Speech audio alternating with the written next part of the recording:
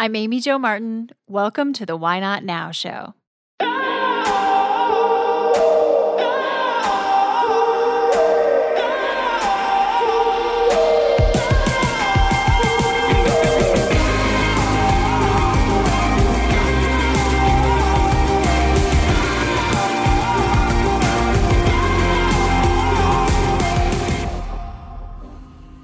You know that thing you've been thinking about doing? Yeah, that one. Why not now? Have you ever actually taken the time to ask yourself, what's stopping me? Let's talk it through. This is your chance to give that idea the attention it deserves and take action. Each episode, I have a chat with a fascinating person, from entrepreneurs to athletes, celebrities, my parents, rocket scientists, and all walks of life. We talk through a critical time when they've asked themselves, why not now? We dissect that day or even that moment, step by step.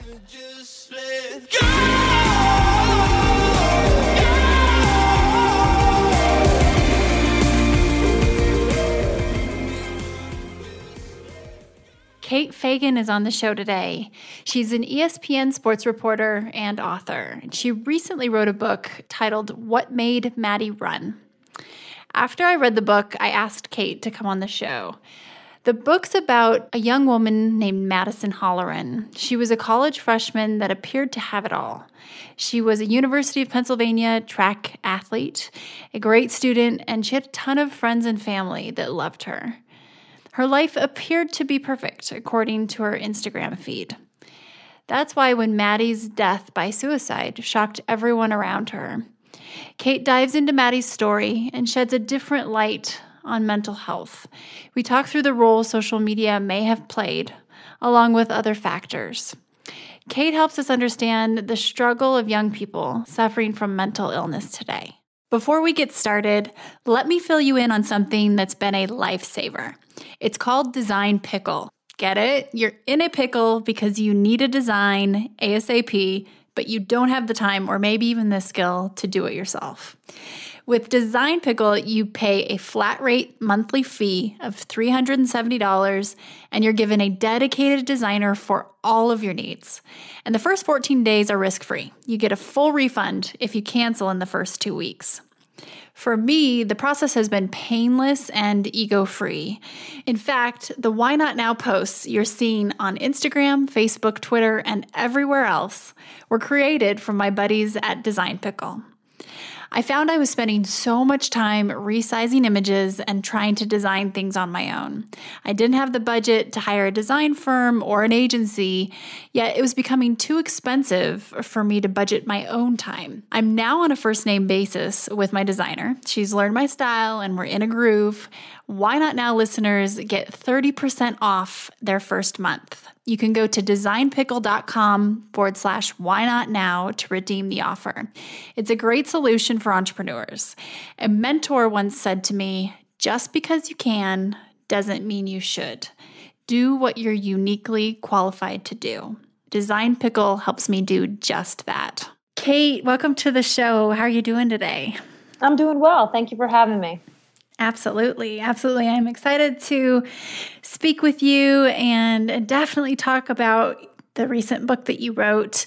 Before we get started, can you tell me about a time when you had to ask yourself, why not now? And we'll dissect it.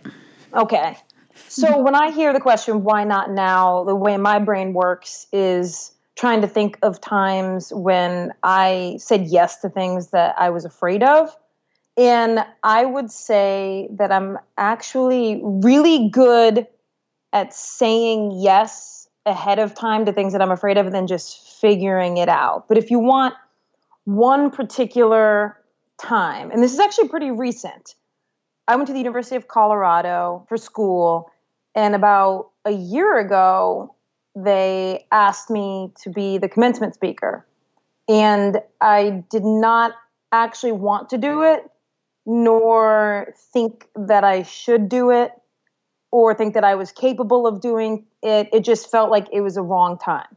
And I didn't quite ask myself the question, why not now? But I really tried to analyze what it was about it that I was putting all the roadblocks in front of me. And then I realized that probably the only thing that I was going to have to do was just say yes to it and then figure it out as it came about. And so that's what I ended up doing. So you had a feeling that the net was you should do it, but there were many kind of it sounds like hesitations, and so you're a say yes type of person and then figure it out as you need to. It sounds like. Yeah, I mean that's worked well for me, is the saying yes. I remember when I was a couple years ago at ESPN, I was mostly a writer, and then Outside the Lines actually asked me to like fill in host. And I had to shadow someone the day before, and I was shadowing him all day. And then about 10 minutes before air, I was like, how did you feel the first time you ever had to do this? And he just said, terrified, really scared. And then I reminded myself how lucky I was that I was, 42 years old and was still doing things that gave me that feeling that we all once had, before like our first date and before first year of high school and before our first game and all of those things. So I think that really resonated with me about really embracing moments that actually, as you get older, can cause you a kind of nervousness, and embracing that as a gift to be had. And so that was partly also what motivated me to just say yes to doing a public speech that is not something that I really love to do or attempt to like seek out opportunities for. I only do them if somebody asks me. I don't go around being like, where can I talk and how can I capitalize on this? It's really interesting because a lot of the why not now moments that I hear about from guests have to do with someone putting a mechanism in place that doesn't give themselves an out. And so in this case, it's kind of the yes, it's the agreeing, it sounds like for you, and then figuring it out or letting it kind of transpire as it should. But I love that notion that you just shared about it being a gift to have that fear, that can be flipped into a point of gratitude. It's a pretty cool way to look at it in perspective.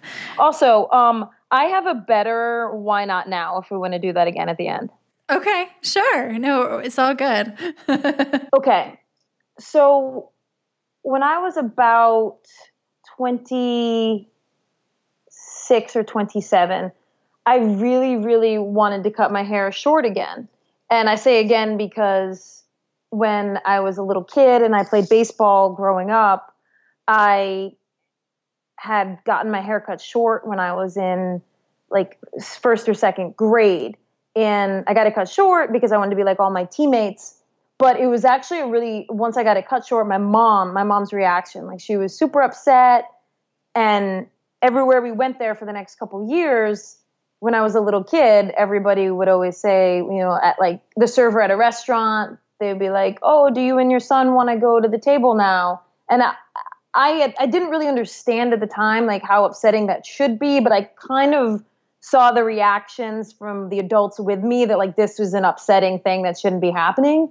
And so as I got older, it's like, of course, when you play college basketball, women's college basketball, like you're going to have your hair long because everybody's like desperately trying to, perform like femininity for everybody. So like nobody's gay here. Like we're all super girly. So like you always had your hair long in women's college basketball. So as I got older, like it started when I was 21, when I was out of college, like I really wanted to cut my hair short again because I thought it better embodied who I was, but I was deathly afraid of the reaction that had really embedded itself inside of me, like when I had done it as a little kid. Like I was really concerned about that anxiety that like that would then be my day in and day out, was like feeling that every time I went somewhere. And I mean, I lived with this for like 5 years of twice a year being like, I should cut my hair, but not now. Like I can't do it now. Like there'll be a time when I feel more secure and I should cut my hair.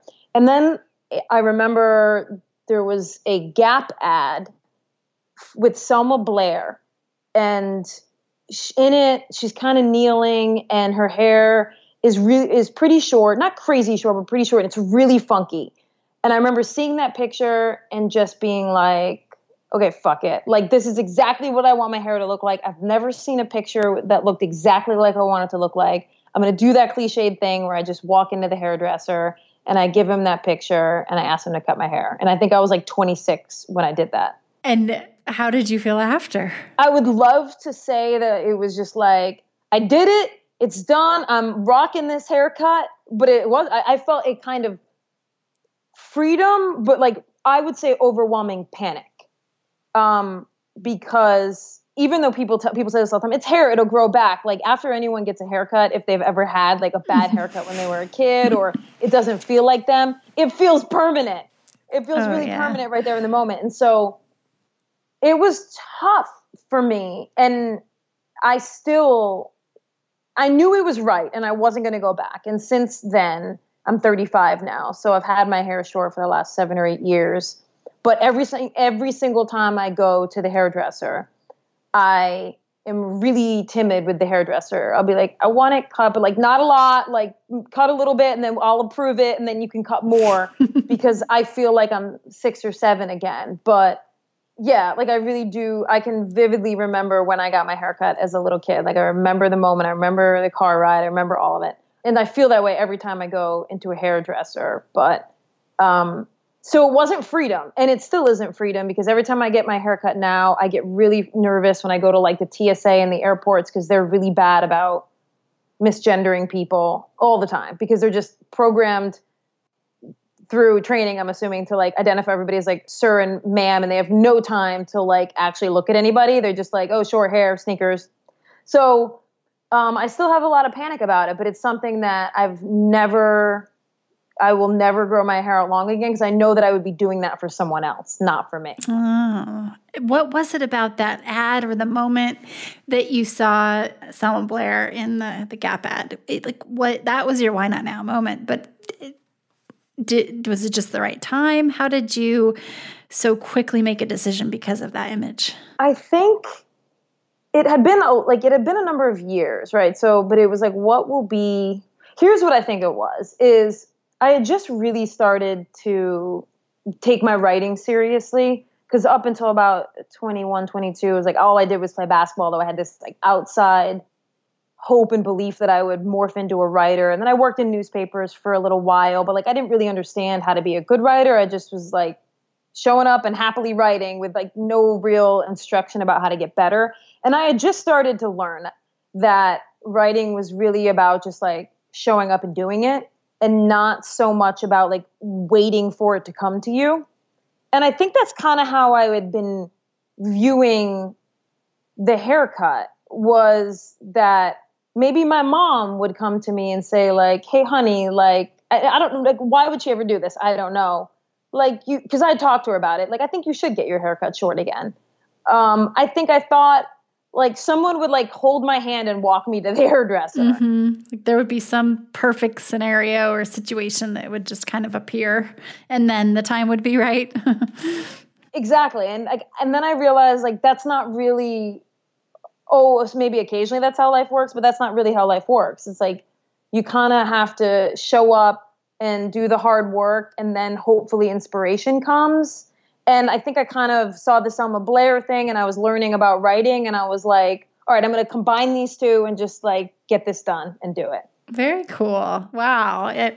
It's interesting to look back now and try to dissect your subconscious because it's hard to explain sometimes, and to dig back in. But that's really interesting, actually. And now everyone will appreciate your short hair even more. Yeah, I mean, they should totally check out my Instagram where I'm rocking my short haircut. We're going to take a quick break, and we'll be right back with Kate. We tackle the most taboo topics on the Why Not Now show. Oftentimes, you're hearing guests share things they've never shared before. In the spirit of things we don't typically talk about, you should know that the Why Not Now show is supported by Poo-Pourri. Yep, the original before you go toilet spray. It's magic. My friends at Poo-Pourri have literally taken the smell out of you-know-what. This pure blend of essential oils stops bathroom odor before it begins. Visit poopourri.com, and Why Not Now listeners get 20% off with code Why not now? That's all one word.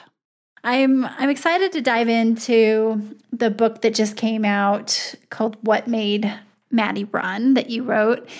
After reading it and then reaching out to you, I've been thinking a lot about the book itself and just the topic of depression and social media in our society. To not jump the gun here, can you share a little bit about the book and what made you write about Maddie's story? The reason I was really drawn to Madison Holleran's story was because right from the moment I heard the news about her death, which was the day after, because there was a lot of headlines in the Philadelphia papers because she had gone to the University of Pennsylvania. Right that next day, I saw a lot of overlaps with Madison's story and with my own story. And not to the extent of the mental health side of things, but really almost just the logistical side of things, being that I had lived in Philadelphia, and so I knew a lot of the places that she had been during her time there. I had been a runner in high school, though not a highly competitive one, but my sister had been a Division I runner at Dartmouth, also an Ivy League school. And I was always fascinated by the personality type and the perfectionism, the kind of type A that I had seen in a lot of the high-level runners that were in my sister's circle, especially coupled with high-performing academic institutions and how that affected human beings. And then the third thing was that when I had played basketball at the University of Colorado, I had desperately tried to quit my freshman year. The transition was so much more difficult than I thought it was going to be, than anybody had articulated to me. And I had taken a few steps that were not in any way down the line of where Maddie ended up going, but were clearly unhealthy steps in an attempt to avoid practices and to rearrange my situation at the University of Colorado. And so I thought, man, this is a really nuanced, layered story. And I feel like I have so many tent poles that would allow me to tell this story well. And so that was the first moment really in the day after reading those headlines where I thought, it's not going to be one of those stories I do in the next couple weeks and you turn around like a quick 800-word story about Madison Holler. And it was really something where I was like, this is going to be a couple years in the making. And that's even how long it took for us to do our magazine piece initially with ESPN. But that was really the origin point of my connection with that story. There are so many alignments for you, and I had forgotten that Philadelphia tie after doing a little bit of research on you too, and how much you had covered that market and were a journalist for a long time too. There were two really big things that I took away from Maddie's story, and one was here we had this young woman who on the surface, looked like everything was great. And she's obviously very driven and kind of has her whole life kind of set up for her. And yet there was this depression that she was dealing with behind the scenes. And there really wasn't one thing, it seems, as I read through and really started to think about what you shared and you dove deep into so many different aspects of her scenario. There really didn't seem to be one thing that caused her to fall into deep depression. And correct me if I'm wrong, but I think as a society, we want to peg that problem, right? And then attack it and talk about it. But that's just not the way it always goes. And so that was, I think, a really awesome takeaway to remind people that there isn't always just one thing that you can peg and say, okay, that's the problem, let's find a solution. Yeah, and I think since the book has come out, I actually think that simple fact that there isn't a why or some sort of conclusion has irked some people who read the book because their takeaway perhaps isn't as nuanced as yours, which is maybe the larger point here isn't that there's a why, and we might not find the one catalyst that led to Madison's death. And I think we really crave that as a safety mechanism as human beings. I mean, it's why our Hollywood movies are so like, who's the bad guy? And then we root against them. because it's not great when there's a ton of gray area for our storytelling in a lot of ways, unless you're talking about novels and certain other like more highbrow where you really want to get into how complicated things are. But a lot of people have read the book and actually sent me notes saying like, you know, you never, like, there was no conclusion to this book. And then that kind of misses the point, because the point of Madison's story, and the point always was, even in the initial discussions with Madison Holleran's family, that we are trying to make a larger point about how these issues of mental health are playing out among all age groups, specifically among young people, and how there very rarely is one catalyst that we can all then go forward and avoid, but that it often is this swirl of variables at play with them that you can't point to one bad guy, you can't point to one moment. And so there is no quick fix. The fix really then becomes more people having to have the conversation and understand how to talk about it, which of course is harder than just saying like, okay, everybody, like this, you know, she was on this drug and she was abusing it, and this is the one thing, and if we just all avoid that, we'll avoid Madison's fate. Like, there is no easy out like that when it comes to Madison's story. Exactly. And I thought that you did a great job of not allowing yourself to kind of fall down into one specific rabbit hole. And for listeners, it's important to know Kate was able to go through all of Madison's, you know, text messages and just various communication that gave her insight into Madison's world that otherwise we wouldn't have. And the Holleran family, I mean, kudos to them for allowing you to do that, because I think that really helped you share the rawness of the story. And it is messy, you know, to your point of we want to find the villain.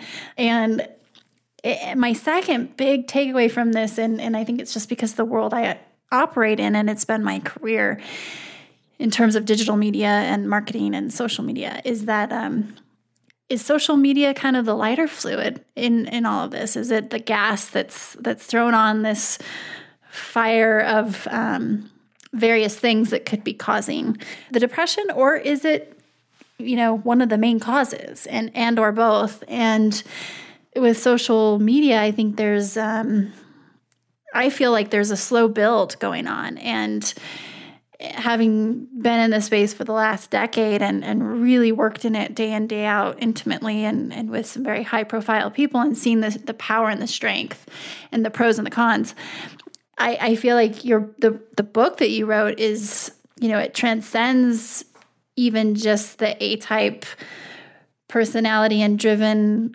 collegiate athlete that Maddie was, and it really impacts all of us if we take a step back and look at that notion of the inside not matching the outside, and the fuel that social media gives that whole scenario. So, imagine, you know, fast forward 5 years, and this in a way it's really gotten out of control, in my opinion, and I don't know what the answers are, but it's definitely been on my mind. And you touched very well on the aspect that social played into Madison's story, and thank you for all the research that you did as well.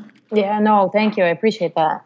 Yeah, I'm actually curious to hear, as someone who's been involved so intimately, as you said, with social media, what has been your takeaway, not just from the book, but over like the last year or two, as more studies have come out about some of the mental health implications for young people, about the amount of time they're spending on Snapchat, and some of it is screen time independent of social media, but a lot of it is like Instagram, Snapchat. What have been your takeaways about why we've gone that direction? Was it inevitable? Do you feel like you have any understanding of how to course correct? I mean, because I'm very far down the path of, I need a break from social media altogether. I need to like downgrade from a smartphone for a little while, just to kind of get my brain back to functioning and firing in a creative way, instead of being so dependent on filling idle time with distraction mechanisms of seeing what other people are doing. But I'm curious kind of where you are in that. It's it's kind of a bit of a tornado in my mind. I mean, some of the things that have really become apparent to me are this notion that we're all fatigued by it. So many people, you talk about a digital detox, and everybody says, "Me too. I want to go on a cleanse from social." And I actually just recently did, but at the same time, we're addicted. So it's that combination and powerful, juxtaposition of being so fatigued and also addicted. And I start to look at, the chemicals in our brains. We look at digital natives like Madison. She knew nothing else. I mean, that was her world. And in high school, there was Facebook, and growing up, and Snapchat was second nature. It's just a part of their world. But what we have now we have kids, children learning to use technology before they learn to talk.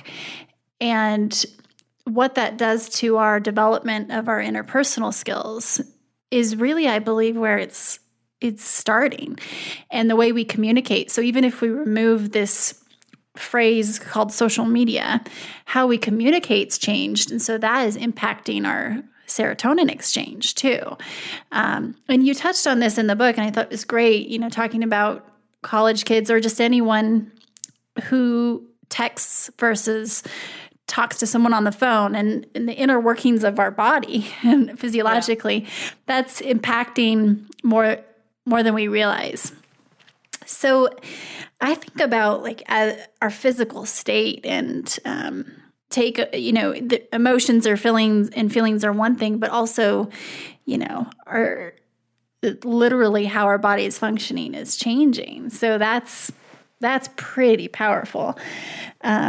And then just this notion, especially with young women, but really it's everyone, that we're showing our highlight reels instead of real life. And the comparison, so I can't remember who said this, but someone once said, comparison is the thief of joy.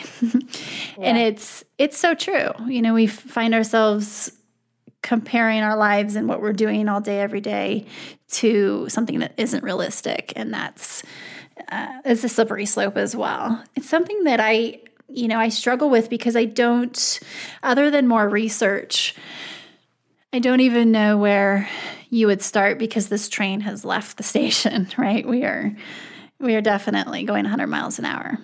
Yeah, and I when I look back at human history, even when we find out perhaps things are detrimental to our health in certain ways, like, when has that ever stopped human beings from partaking? It's not if more research where, like, even, the new book that came out like a couple weeks ago, iGen, who I quoted in my book, all of the research showing that the use of smartphones is decreasing young people's percentage or who are having sex in high school, who are getting their driver's license.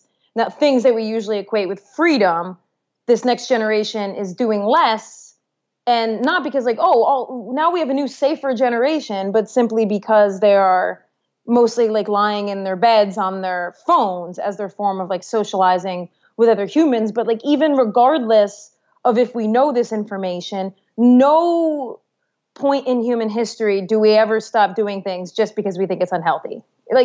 That's not going to be a determining factor for a lot of people about why they do things. We're going to do things because it's pleasurable in the moment, and social media certainly is, and because there's a lot of positive effects of social media in addition to some of the drawbacks that we're seeing. And again, I'm not speaking just about social media, I'm also speaking about screen time in general. And for me, another key point, and could be because Twitter is more of a medium that I use than Snapchat, but and I use this quote in the book, and I think about it all the time. Even we now know more about the world than we ever have before, and we know intimately about everything going on in every corner of the world in a way we didn't have. We know the thoughts of other people, at least the way they express them in whatever medium it is, in a way we never have before. And yet our own ability to influence the outcome of world events, of corners of the world, of other people's thinking remains the same as it always has. Certainly you could say some indication that because we all have our megaphone now that we can connect with people in a way that we haven't before and perhaps like influence people. But I think as we're seeing now, social media as a tool, especially on Twitter, to like truly have dialogue is diminishing.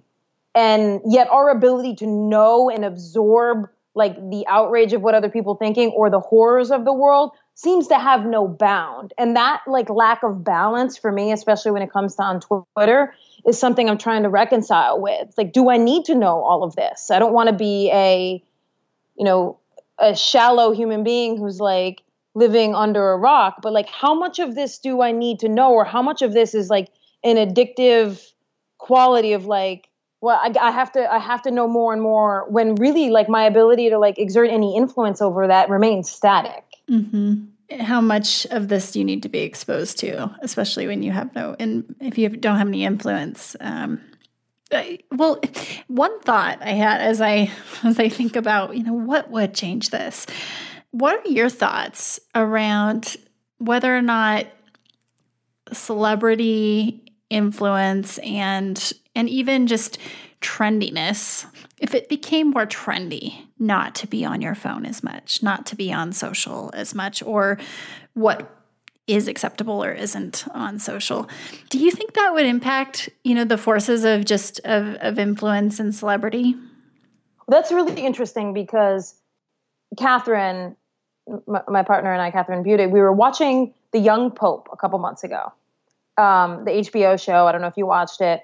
And in The Young Pope, the Pope, played by Jude Law, he never gets on Twitter, doesn't allow the Vatican and their PR team to do any social media for him.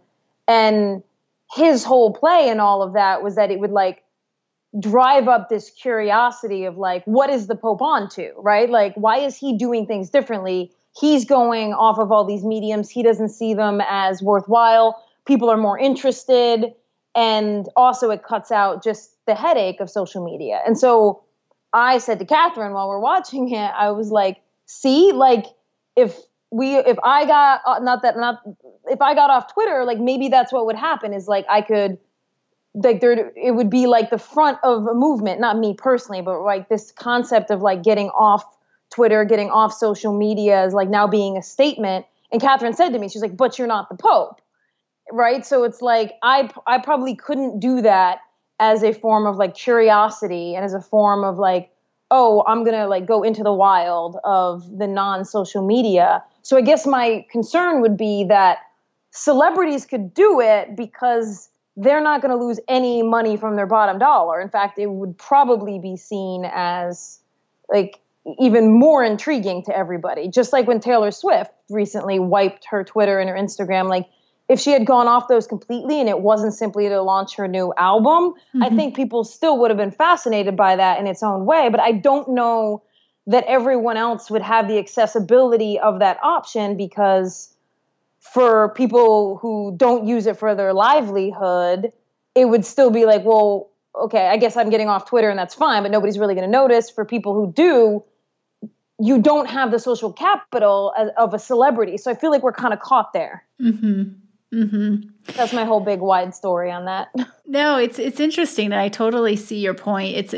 It's apples to oranges as far as the celebrity doing something versus just the, all of society. I wonder though, even if it were a set of new ground rules, that enough high profile, very powerful influencers took on, celebrities, athletes, whatever, that almost set some new rules, like unspoken, unofficial.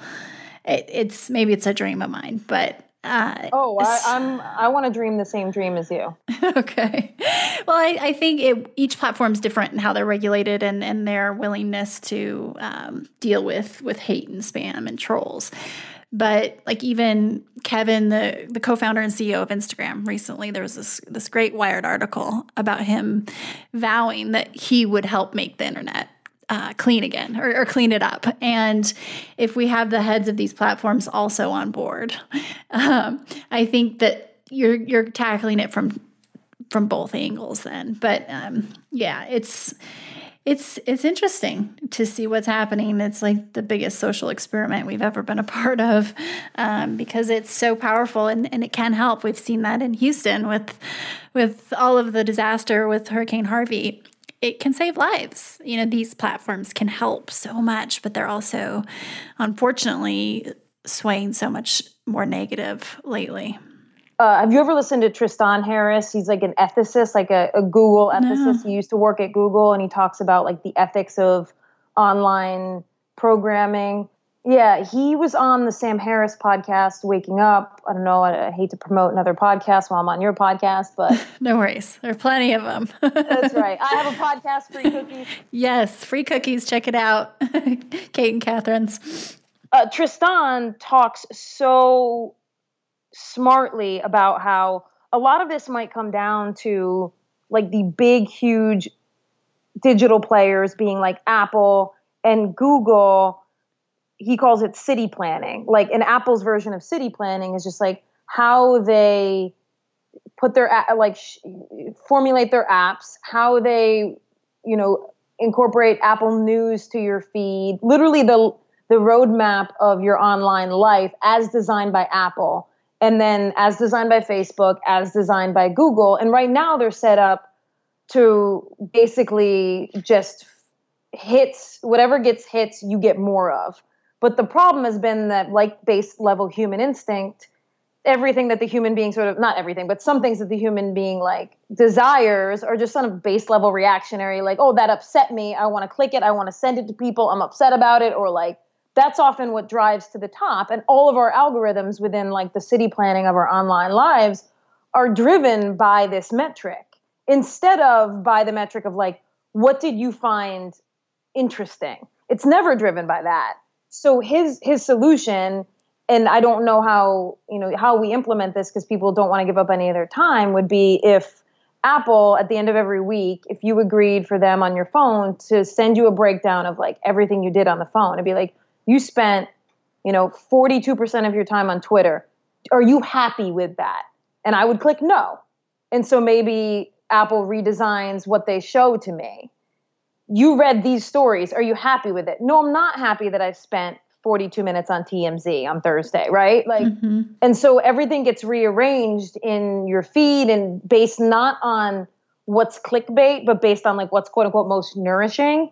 That changes some of it because it's not like any of this inherently doesn't do good work for us and doesn't help us. It's just that it's so addictive to our base level human instinct that what I end up consuming is like upsetting, outrage, like Twitter feuds. And I don't want to be doing that. So some of it could be like a redesigning by the people who design it, but they have to be bought into it. And then it's like, why buy into something when the model is currently so smartly designed to get us our human brains to be addicted? Do you want to break that addiction if that's where the value is? Right. It's a very interesting concept. And my thought of it immediately goes to, okay, the way the algorithms are set now help generate more activity for advertisers too. And I just kind of think of that cyclical revenue model of, if we kind of had, let's call it a wellness algorithm, a mental wellness that allows us to pick and choose, like you said, will that suffice on the ad side and for the business models of these platforms and huge entities? I don't know. And maybe there's a way then to take it that much further and get the advertisers involved. But yeah, that's interesting. I'm definitely going to check that. Yeah, you should listen to that episode of Sam Harris with Tristan Harris. So is there something you've been thinking about doing that now it's time to ask yourself, why not now? Yeah, actually, I've been living in New York for about 6 years, and I was in Philly before that. And, Catherine and I have just been talking a lot like the last 6 months of like, we don't really want to be living here anymore, but we feel really strongly that it's such a capital for the things that we want to do. And we would be like kind of like cutting our legs out from under us if we moved. So that's the big thing right now. And we're people who are like, we don't want to be slaves to that thinking, but it's really hard for us to make that decision because we're both so career oriented. So how could we, because she lives in Charleston, South Carolina, and has a house there, like, how could we leave New York where, we could book a podcast anytime and like swoop into the studio and do it. And like, if there was something we got requested, like take care of it and just hop the subway and be somewhere like Charleston where there's a great food scene, but you're a good plane ride away from where you need to be. Right, right. So has this been a building kind of question, or did something specifically make you take this thought and consider it a little more seriously? It was really a question of us having goals independently that we wanted to achieve. And then even if we hit them, not really taking enough satisfaction in it. And really noticing that the balance of what made us happy was way too far skewed on the side of variables that we had no control over, as opposed to if a lot of my happiness was fueled from, and I always use this example because I love my dad, like he takes just great pleasure every day in like 3 things, like getting up a cup of coffee in the morning, listening to WFAN, which is a sports radio station in New York. Sorry, there's 4 things. Doing the crossword puzzle and like going for a walk in the afternoon and like looking at birds. In none of those examples is he reliant really on anyone else except maybe my mom to go for the walk with him and the New York Times to produce a newspaper that day.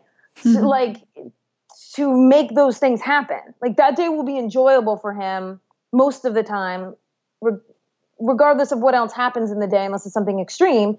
And we didn't have a setup like that in our lives. Like so much was dependent day in and day out of all of these factors. Like what emails would I get? What would I book? How would my book do? What is my Twitter response to the ESPN show I did, instead of anything I controlled? And while it certainly isn't New York's fault, I think anybody who's been to New York or lived in New York can understand how it would fuel like a career mentality, and it would make it somewhat harder to like put these pillars in place in your life where you feel like you have some kind of rhythm that you can fulfill every day and be a part of that doesn't rely on outside validation. And so for us, that was kind of the tipping point where we're like, we might need to leave New York to gain some of our like peace of mind and sanity back. Interesting. Wow. What an interesting just thought process and analysis of too, what brings you joy. And so where are you in the process of deciding, and how do you tackle a decision like this? Is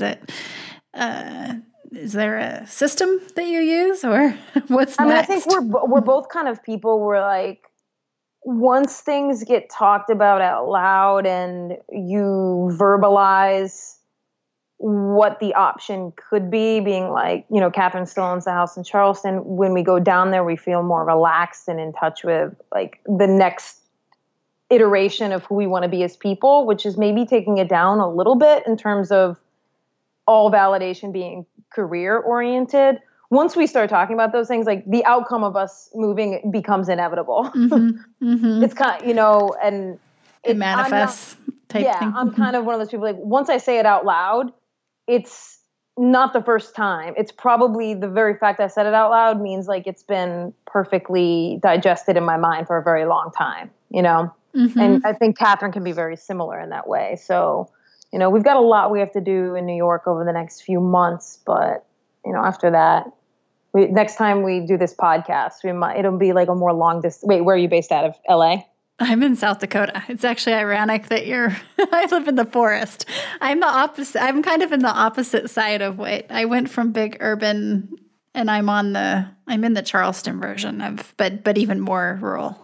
Yeah, you went for like the ranch in Wyoming version of I totally did. Or the ranch in South Dakota, I guess I should say. And I'm actually from Wyoming. But yes, and there are times where I feel a little too isolated. So it's that whole, the grass is always greener. But options are nice. So maybe it's having keeping places in both, and yeah, who knows? Then you got your travel.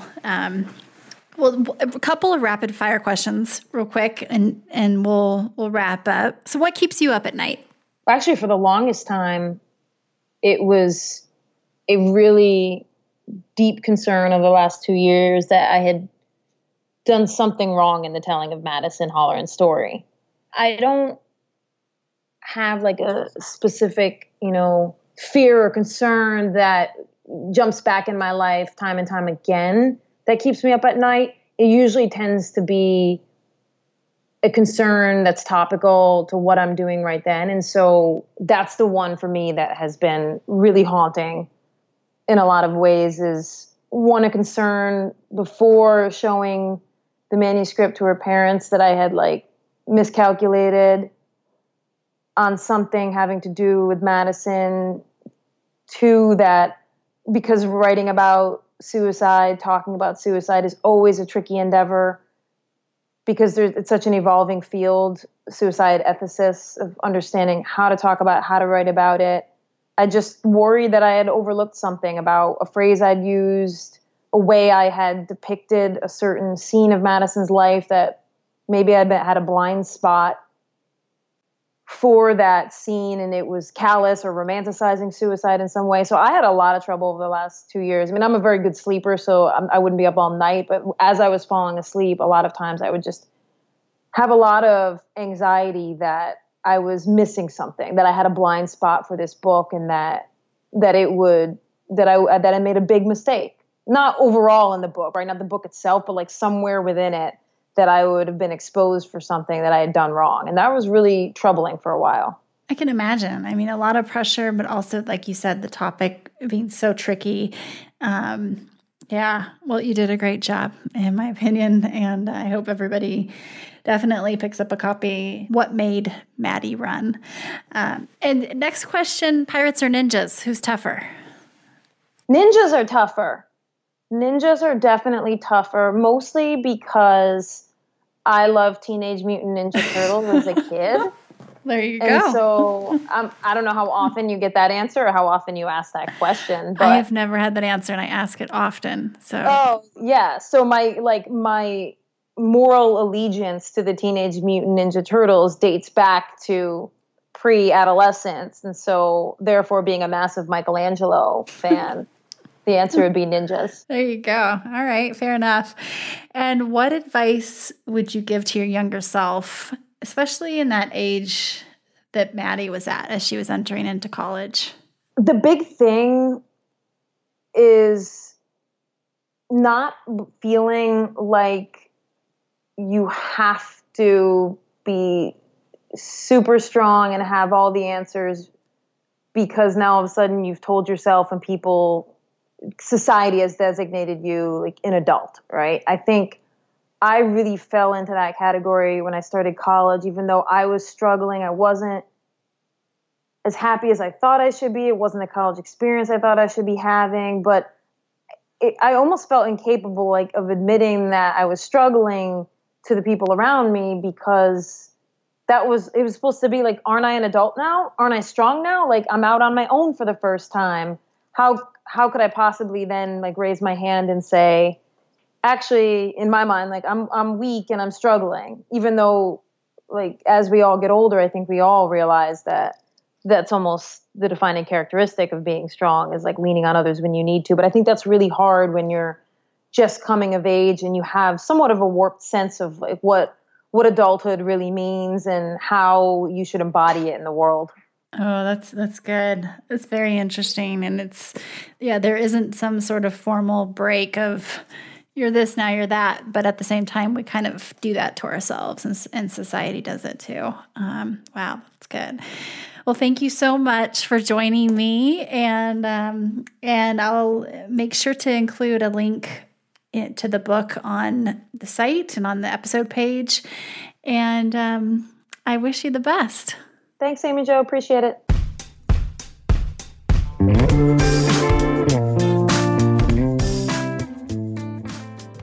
Hey everyone, thanks for listening to the show. Hit me up on social media to let me know what you think. I'm at Amy Jo Martin on Twitter, Facebook, Instagram, and LinkedIn. And I want to hear your Why Not Now moments so I can share them on the show. Just send me a note to whynotnow@amyjomartin.com. For show notes and other offers, you can visit amyjomartin.com/whynotnow. And while you're there, don't forget to sign up for my email newsletter for exclusive content and announcements. A big thanks to Rock Salt Music for all of the tunes by the talented John Coggins, and of course a hat tip to Richard Brewer for editing and producing the show. I'll see you next time, and until then, why not now?